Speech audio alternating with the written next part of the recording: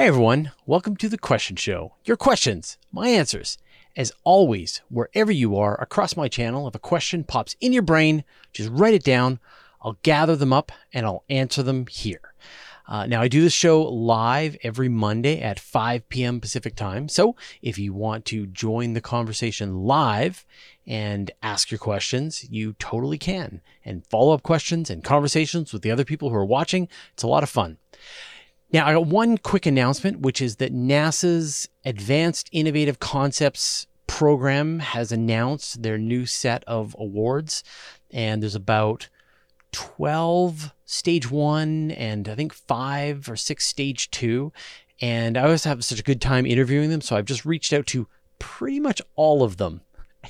And so we're going to have a lot of interviews over the next couple of weeks with people that are working on some really interesting ideas, like science fiction, but reality ideas. So I hope you enjoy the interviews. If you skip the interviews, you really shouldn't. They're great. I really enjoy the conversations, great ideas, and you should definitely watch the interviews or like put them on in the background while you're playing some video game or sign up to the podcast. But you should listen to the interviews because that's where the real meat is coming from, where all the really good information is. All right, let's get into the questions. HPA 97. How would it be possible to gather resources from gas giants like Jupiter? Wouldn't the gravity make it near impossible to do anything useful with it? So, I mean, this is like far, far into the future. We've run out of useful hydrogen by splitting up water that's located in the inner solar system, either on Earth or maybe on the moon or in the comets and asteroids. And we still need hydrogen for our hungry fusion reactors. And so the idea is that you send in hydrogen extractors into the atmospheres of Jupiter and Saturn. And how would that be possible? Yeah, I mean, if you tried to go down into the atmosphere of Jupiter and hang around for a while, the gravity well is enormous. Like the surface gravity of Jupiter is about double the surface gravity of the Earth. And so you'd have a really hard time if you brought your spacecraft in and you didn't even land, you're just sort of flying around in the atmosphere, scooping up hydrogen and helium, getting back out of that gravity well. And so the idea that's been proposed is that you would essentially dive in to the atmosphere of Jupiter, skim across the surface, but not lose all your momentum, use your ramjet to pull the hydrogen into the system, use it to ignite the fusion, and then use that to kick you back out once your fuel tanks are full and you go into orbit around Jupiter, and then you, send the hydrogen away, and then you drop in and do it again. So the key is don't slow down. Just keep going. And I guess over long periods of time, the more you do this, the less massive Jupiter becomes, the easier this process gets until you've completely dismantled Jupiter and you've turned it all into fusion energy, which, could take us a while. Crane Army. What does scientific consensus have to do with science? In every context I hear scientific consensus, it seems to intend to indicate some political ethical conclusion that exists disconnected from science and has nothing to do with empirical study or understanding reality. I disagree. I think that when you hear the term scientific consensus, what that means is almost all or the majority of scientists agree on a certain set of facts, observations, conclusions, etc. I think it's really important to understand how science works. Science is not a consensus process. Science is about you take some idea and then scientists try to find anything and everything wrong with that idea that they can. It is the most combative, skeptical environment of knowledge that exists. And it's only when an idea, fails to be disproven does it become accepted by scientists. And so you could take something like the theory of evolution, right? Scientists are beating away on the theory of evolution. Every little crack and nook and cranny and corner of it, trying to find anything, any part where it doesn't hold up. Same thing with gravity or relativity or climate science or any of these things. It is driven by this skeptical scientific process. And over time, when you fail to prove it wrong, when you fail to find even just like one example that shows that it's not real, then you have to sort of begrudgingly more and more accept the fact that it could be right, that it's probably right, that the scientific consensus is that it's correct. And, to use some kind of analogy, right? You've got a car that's making a funny sound, and you bring in 10 mechanics who've all worked on this exact model of car, and all the mechanics listen to the sound that the car is making, and 9 of them say there's a problem with the transmission, and 1 of them says, I think there's a problem with the engine. That's the scientific consensus, is that there is probably a problem with the transmission of this car. And obviously, further research would dial in exactly where this problem is, but that's all scientific consensus is. A lot of the times when I hear somebody complaining about the scientific consensus or taking issue with it, it's usually because the scientific consensus is running up against some preconceived notion or political ideology or religious issue or something that they makes them disagree with the scientific consensus. But the scientific way, if you are a scientist or if you appreciate how science works, your job is to then evaluate the data, follow exactly in the footsteps, educate yourself to the point that you understand how this works to as close of a level as you can as the scientist, follow in their footsteps, examine the data. It's usually all out there publicly for anyone to look at. And you can then try to see if you will join the scientific consensus on some matter. And if you don't, if you found some reason why it's wrong, scientists love that. They can't wait to be proven wrong. So either way, you win. Ali, could gravitational waves trigger earthquakes? I guess in theory, right? So you've got gravitational waves come from large amounts of mass moving through space. Like when you're driving, you are generating gravitational waves. There's just not very much of it. It's only when the objects that are moving are incredibly massive, like 2 neutron stars spiraling in and they're about to collide with each other, or you've got 2 black holes colliding with each other. Do you get these gravitational waves that propagate out through space to a point that we can even detect them here on Earth? And still, like, the scale of the gravitational waves, the size of them, the change that's happening is incredibly small. It takes just ridiculously sensitive instruments to be able to even detect the most massive events in the universe. A gravitational wave literally is space stretching in one direction and then getting compressed again. Objects, as gravitational waves move through them, they are getting distorted and then put back together again. And so if a gravitational wave was strong enough, then it would sort of squish the Earth and then push the Earth back together again. And you can imagine that would be triggering earthquakes. But you would have to be so close to 2 black holes merging that the gravitational waves cause a serious damage to your planet. And there's lots of other things that are going to cause damage to your planet. All the radiation that's coming out from their merging accretion disks. The tidal forces are exponentially stronger as you are close to these black holes. So earthquakes from the gravitational waves are like the least of your worry at that point. Philip James. Hey Fraser, if a civilization can master fusion, then does this remove the need for a Dyson sphere? Does the sun just inefficiently waste fuel for these mini sun reactors at that point? Could a civilization harvest hydrogen from the star and effectively switch the sun off over time? This would remove the coronal mass ejection issues and make it harder for us to see the civilization from our solar system. Yeah. I mean, like, if a civilization is advanced enough to get to the point where they're starting to build Dyson spheres, where they are trying to enclose their entire sun, they're probably on a pathway to develop the technology of stellar lifting, where you are extracting hydrogen directly off the surface of the sun. You can use magnetic fields. You can try to spin up the sun. There's a few ways that you can try to pull this material off the sun before the sun uses it up. And As you pull material off the sun, you will cause it to go from the main sequence, what is it, a G2 star, you would turn it into a smaller star, like a K star, which actually would have a much longer lifespan. And maybe you could get even smaller and eventually turn it into a red dwarf star. And now you're looking at a star that's going to have billions, trillions of years of lifetime. You could break the sun up into like 13 red dwarf stars. Each one would last trillions of years. So yeah, no, sufficiently advanced civilization would probably do some pretty amazing stuff. And then they would just pull all this material off and then they would put it into their fusion reactors and store it in blobs of hydrogen that don't undergo fusion, and they can make it last for a significantly longer period of time.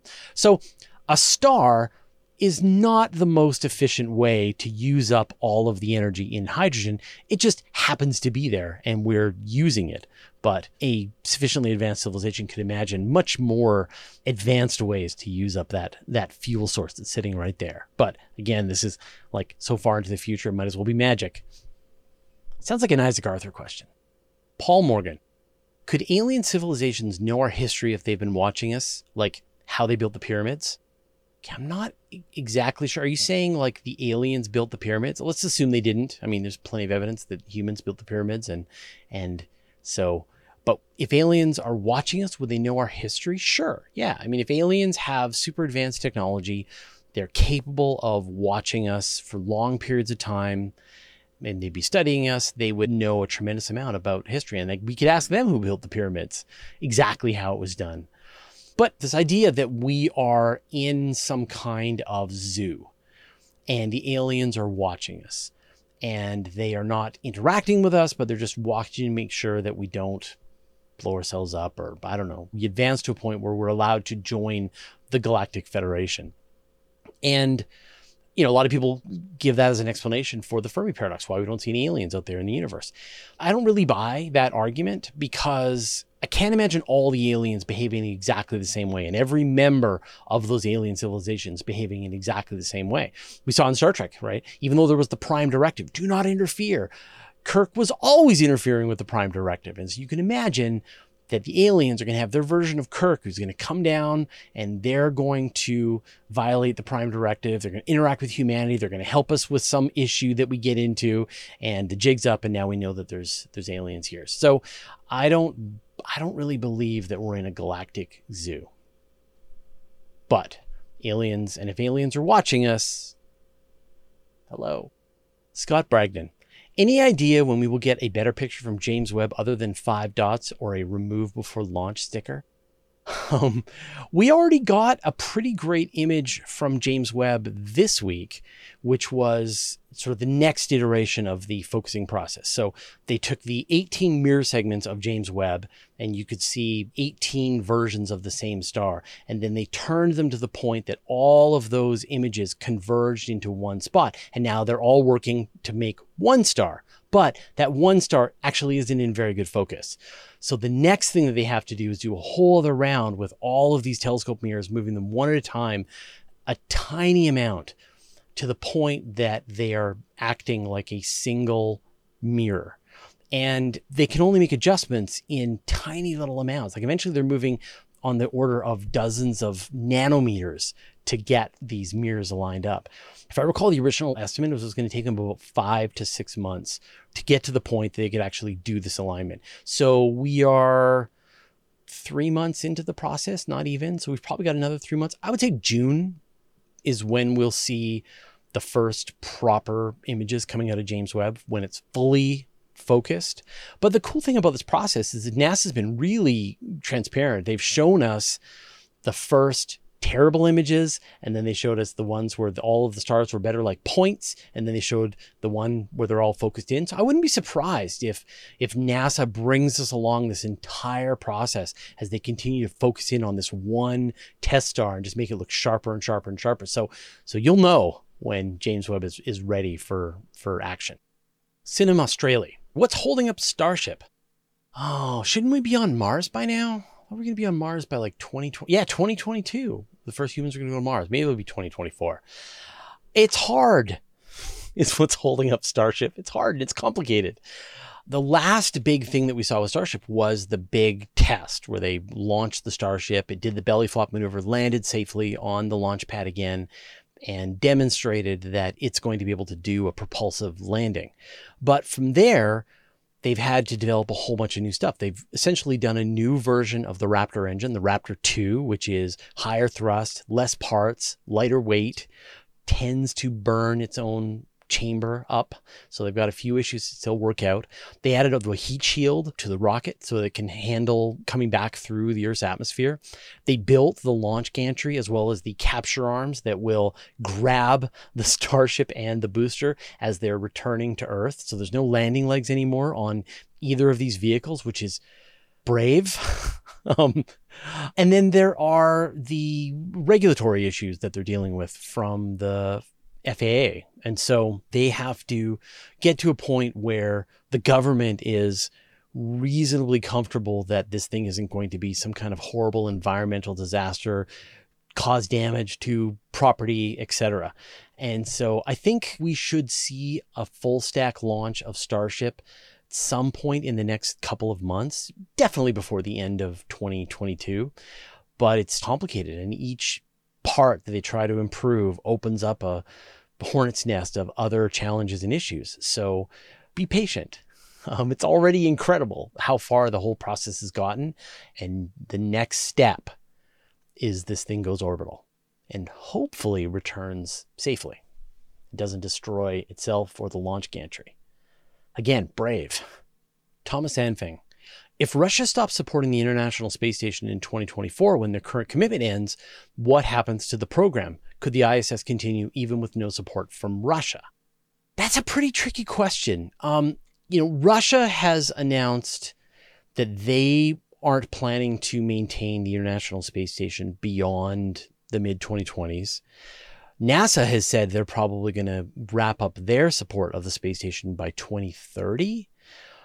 Russia has said they're going to do this in the past many times, and they've always extended their commitment. So if we weren't going through a war right now, I would assume that they would do some negotiations with NASA, align their date of when they're no longer going to support the International Space Station to the same time as NASA, so maybe 2030. But things are very different now over the last week with Russia's invasion of Ukraine. It has caused disruptions to the aerospace industry on multiple fronts. It looks like the ExoMars mission is not going to be able to make it to the launch window because it's a collaboration between Russia and the European Space Agency. You've got American rockets like Antares that use Russian-built engines, which are probably not going to be able to continue.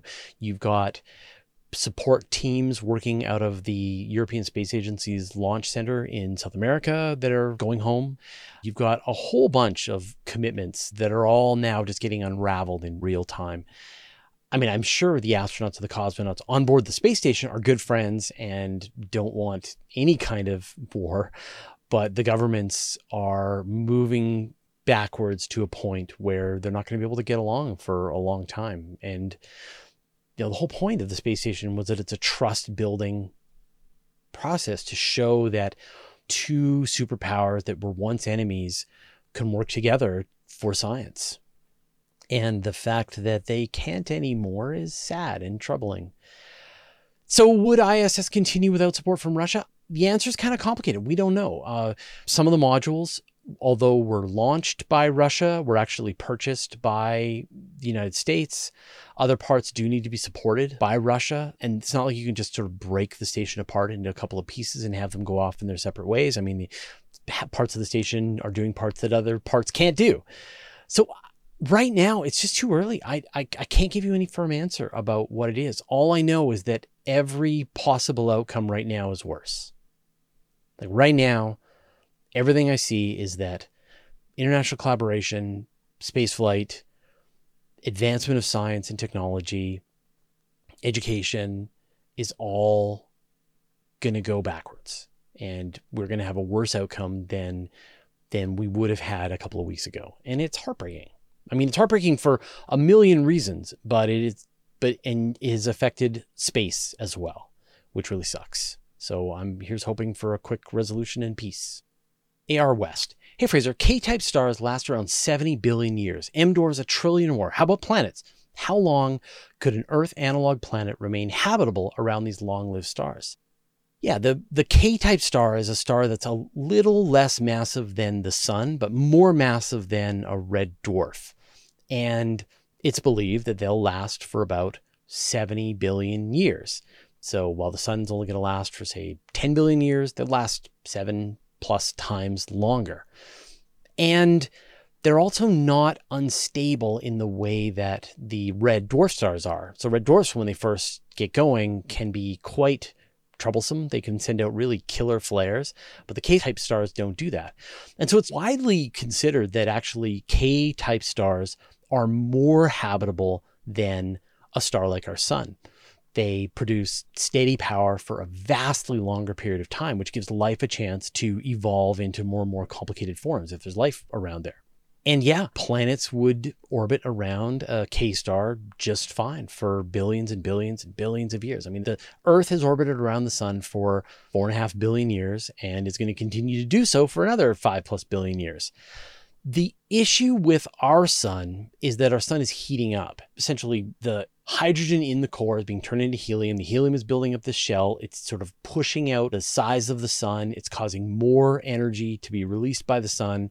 And that is causing the temperatures on Earth to go up very slowly. Has nothing to do with climate change. It's going to take 500 million to 1 billion years to get to the point that the Earth is uninhabitable. So the actual habitable period of the Earth is only about 500 million to 1 billion years from now.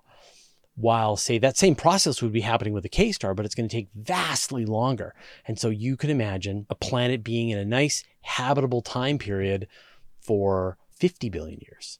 So yeah, I would much rather be orbiting around a K-star than the sun, but we don't get to make these kinds of choices sometimes. It's like choosing your parents. More questions in a second, but first I'd like to thank our patrons. Shiny Latios, Dawn Stalter, Jill Clancy, Cat, Umina Shaka Cat, My Cat Mr. Clean. Cat related. And the rest of our 827 patrons for their generous support. Want our videos early with no ads? Join our community at patreon.com/universetoday. Dima R. I was wondering if there's any public companies where I can invest in space mining. I don't know if there's any public companies anymore, but there's been a few private companies that have been created to try and do space mining, and they all go out of business. It's a notoriously difficult industry to try to get into because rockets are expensive, because asteroids are difficult to reach, because the technology is complicated and expensive, and it requires enormous and long periods of time of engineering, and Earth has lots of minerals on it. And so why go and try to mine from an asteroid when you can mine down here on Earth? In the far future, there will be all kinds of space infrastructure that's going to require space resources, and then it makes total sense to mine them from asteroids. But I think that we are like 100 years too early to be talking about asteroid mining, like a mining company that's going to try to make a profit. So I would wait if I were you. Pim Sheffers. How do they locate where the gravitational waves come from? Triangulation. So right now there are the 2 LIGO observatories, and then there's an observatory in Europe, and then the Japanese are developing an observatory as well. So what happens is, say you have some event, some 2 black holes collide with each other, the gravitational waves sweep past planet Earth, they strike one sensor first, then they strike another sensor next, and then they strike a third sensor. And once you've got those 3 sensors getting hit by the gravitational wave, you're able to then triangulate the position. So before you had that third sensor that was in Europe, you only had the 2 sensors from LIGO. And the problem was then they could only know which hemisphere of the sky the gravitational waves were coming from. But once you get that third, you know precisely to within a very small area. And then when you get the 4th one, then it's even better. And eventually there's going to be a dozen gravitational wave observatories on Earth. There'll be ones in space. We will know precisely where these collisions are happening. Ted Krause. Could our solar system, our sun and planets, break away from the Milky Way and survive intact without the Milky Way? So I guess you're asking, like, could the sun with the planets go rogue through something and leave the Milky Way and be fine. So there's kind of two parts to this question. The first part is like, what would be the event that would cause the sun to leave the Milky Way? Because the escape velocity of the Milky Way is fast. It's like above 500 kilometers per second. So you need some really extreme event, like a really close call with a supermassive black hole at the middle of the Milky Way, or you're in a binary system and your companion star explodes as a supernova, and then you're flung out of the Milky Way. So you would need some really colossal event. And if that happened, the sun, the planets would be ruined. The shattered remnants of the sun might be flying out of the Milky Way, but it's not the sun you knew, and the planets are destroyed. So let's imagine instead that we built some really powerful thruster that we had somehow attached to the sun. We built a Shkadov thruster, so we let the sun's own energy push it around inside the Milky Way, and it gets faster and faster and faster and leaves the Milky Way.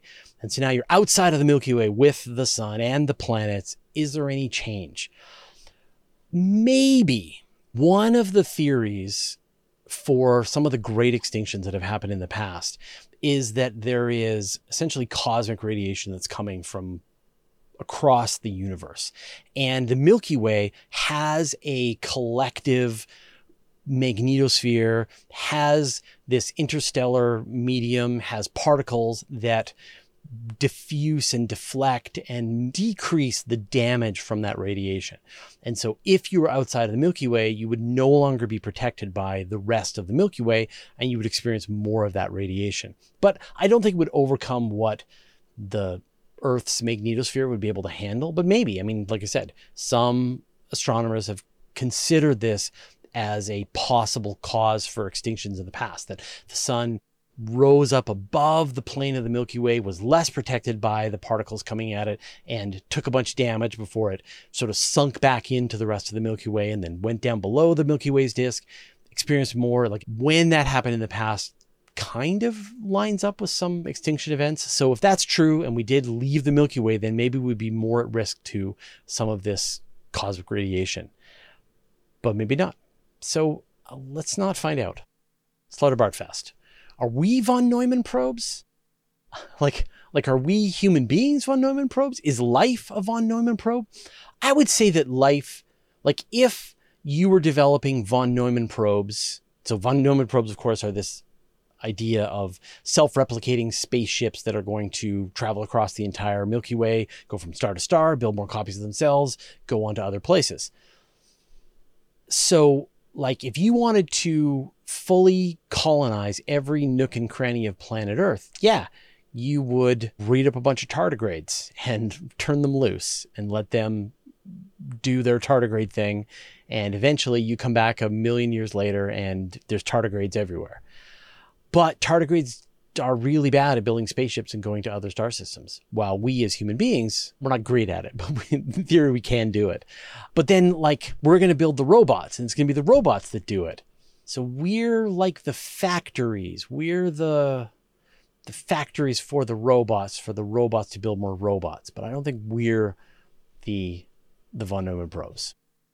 UK man loves goddesses. I'm a bit skeptical because when the booster rockets come back down to land, the camera usually stops working, as if it crashed maybe, and then they show a booster on a boat, but it's really the same boat. So you're suggesting that SpaceX rockets don't actually land? But where did the rocket come from? Like when there's a boat that's coming back into port and it's got a rocket on it and it's covered in soot, like did it come from a rocket factory in the ocean? And where do the rockets go when they don't have enough fuel to get to orbit? Are they crashing into the ocean? Like remember the Falcon Heavy, and you could see the Falcon Heavy, 2 boosters landed perfectly side by side, no cutoff of the camera. Yeah, when you have a rocket coming down to your drone ship, blasting energy, it can be a little rough on a camera, and your camera needs to go down for a little while. But there's been plenty of landings where they've watched it the whole time. Yeah, I would not be skeptical that SpaceX is reusing rockets. I would believe it. James McClellan. G'day from Australia. Was wondering why more rover-type missions don't focus on ice areas on Mars or the Moon. There have been some rovers that have gone to some of the more icy areas of Mars and the Moon. There was the Mars Phoenix mission, which was sent by NASA to the North Pole of Mars, and its job was to scoop into the regolith looking for water ice mixed in with the regolith. The Chinese have their Chang'e missions, Chang'e 5, which is on the far side of the Moon, near the Moon's south pole, looking for water ice. There's going to be a whole bunch of new missions coming very shortly. NASA's next big rover to the Moon is going straight towards the icy regions. So I think over the coming years, the Chinese are doubling down. They're going to be sending more. I think we're going to see a ton of more spacecraft going to the icy regions of the Moon and Mars. Like, we've only really known that these places are there for the last 10 years or so. And so it just takes time for the scientific consensus to agree that these are good places for us to study, to build up mission concepts, to send them, to extract the data, etc. So stay tuned. There's going to be a lot of really cool things coming. Moochie to Cat. Is James Webb Space Telescope getting solar power at L2? Isn't it fully in shade of the Earth from the sun? No. James Webb isn't in shade from the Earth. It just has the Earth, the sun, and the Moon in a very tight region in the sky.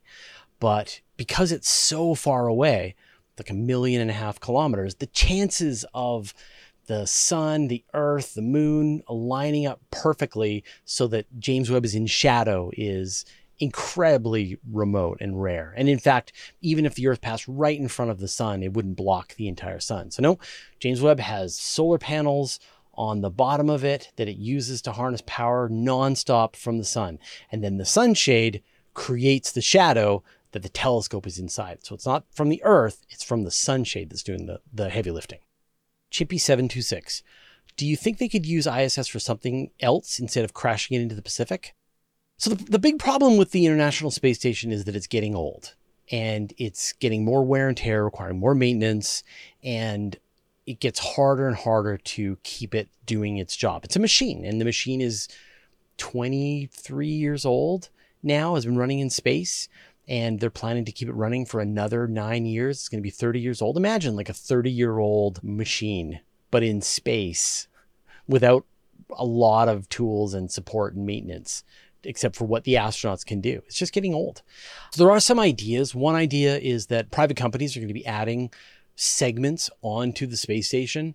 And then when the time comes to deorbit the International Space Station, they're going to detach those segments, and maybe they could include some other parts to them as well as they detach them and boost their orbits before they bring down the rest of the station. You know, a lot of people think it's inexpensive and easy to boost the space station, and it's possible, but you would definitely need to put a lot of fuel, a lot of propellant to raise it into a higher orbit. And at a certain point, really important critical parts of this machine are going to wear down and break down and risk the lives of the astronauts. So NASA is continuously looking at the state of the space station, and this is why they're making this choice about when it's time to wrap it up and deorbit the space station. It's gone vastly longer than anyone's ever expecting. It's done a ton of science. It's old. It's probably time to bring it down in 10 more years. Michael Floyd, hello from McMurdo Station, Antarctica. Our question is, do neutron stars have a solid crust? And if so, do we know their estimated thickness? That is awesome. I have never had a live question from Antarctica that I know of. So neutron stars they have layers. They're like ogres and onions.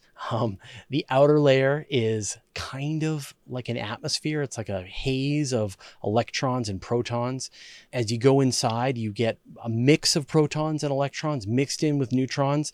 And eventually you've got more packed in neutrons you get down. But the sizes of these layers are very small. I mean, if the whole thing is, say, 10 kilometers across, then the layers are, in some cases, sub-kilometer across. Would they have a solid crust? Yeah, I mean, obviously, if you tried to stand on a neutron star, the intense gravity would turn you into just a mist. You would be added in a 1 atom thick layer to the outside of the neutron star. But it would be solid if you could somehow, if you were made of black holes, or I don't know, if you're made of diamonds, incredibly tough, hard. which you would have to be to work in Antarctica. Sunlight. Is there still any hope for the LUVOIR telescope being built anytime soon? As far as I heard, it was recommended that they fund a smaller telescope. You heard correctly. So the LUVOIR telescope, which we've talked a lot about, was thought to be like a 9 meter, a 15 meter follow-on telescope from Hubble. So imagine a telescope that was much bigger than James Webb and would have a similar sun shield. It would work in infrared, ultraviolet, visible light. It would be able to do some incredible things.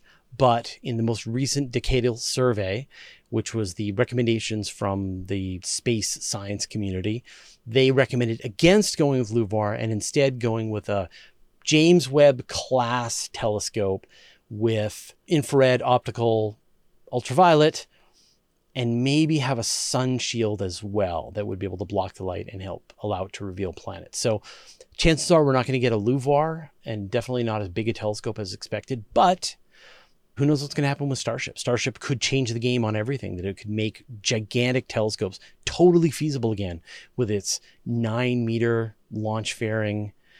It's almost double the size of a launch fairing of a traditional rocket. So you could make a much bigger telescope. You could put a James Webb inside Starship and not have to have anything folded up. It would just sit as a 9 meter or 8.5 meter telescope inside Starship. So stay tuned. Starship may change everything and they'll have to rewrite all of their plans. You know, like if I was working at NASA, working on really any proposal, I would be providing my traditional suggestions on how this mission is going to go, but I would also add but if Starship exists clause and go, here's how we should change everything, because we could be just a couple of years away from Starship arriving and being capable of launching these much larger missions for a fraction of the price. And if you're developing a spacecraft to fit inside the launch fairing of an Ariane rocket or an Atlas, and now you've got this much larger launch fairing and weight capacity, it will totally change the way you consider your mission. So who knows? Who knows? But right now, the plan is no, not LUVOIR as we understand it. Jeff Wilkie, would a diamond spaghettify entering a black hole? I don't know the answer for sure. So I guess the question is like, if you fell into a black hole, as you got closer and closer, the tidal forces of the black hole would tear you apart into two pieces, and then the two pieces would be torn apart, and then you just eventually end up as this single atom width stream that would get wrapped around the black hole. And so would the same thing happen to a diamond? It just depends on the size of the black hole, the event horizon of the black hole. If you have a supermassive black hole, you could fly in your spaceship through the event horizon of the black hole. It'd be very smooth. You wouldn't feel the tidal forces. You wouldn't even know that you passed the event horizon, but now you're stuck inside the black hole. Well, if you were getting really close to a stellar mass black hole, the tidal forces would be extreme and you would be torn apart in that horrible spaghettification way.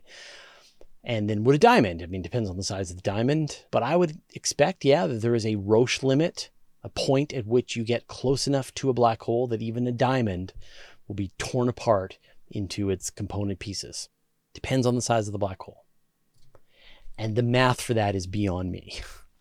Just a journalist, not an astronomer. Phil Gillette, how important do you think it is for the habitability of a terrestrial planet to have a Jupiter analog in other solar systems? So I guess you're asking, does Earth require a Jupiter to be habitable? And I think the answer is no. Now, there's a lot of people say that Jupiter protects us from asteroid impacts and comet impacts because of its gravity. It's siphoning up all of this material that would fall into the Earth.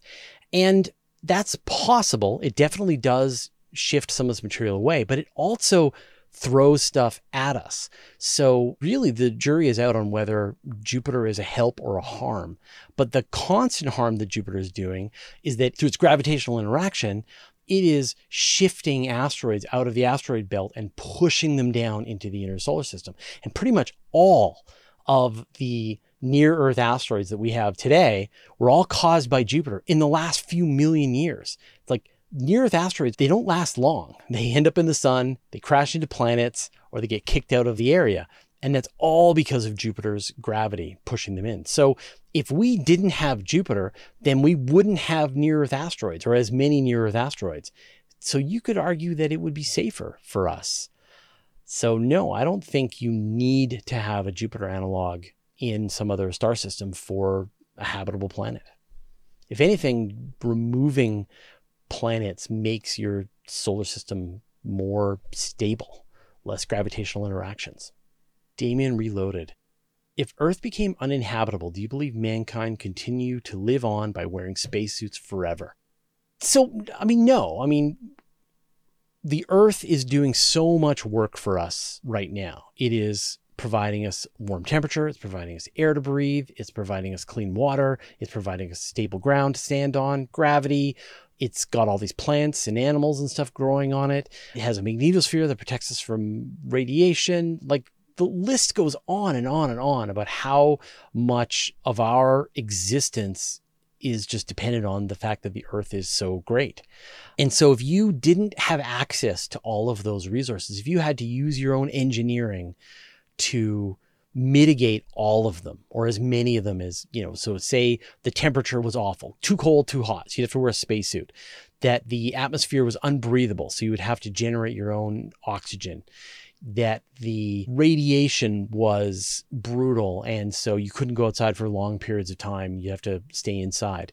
Without an enormous amount of technology, we wouldn't stand a chance.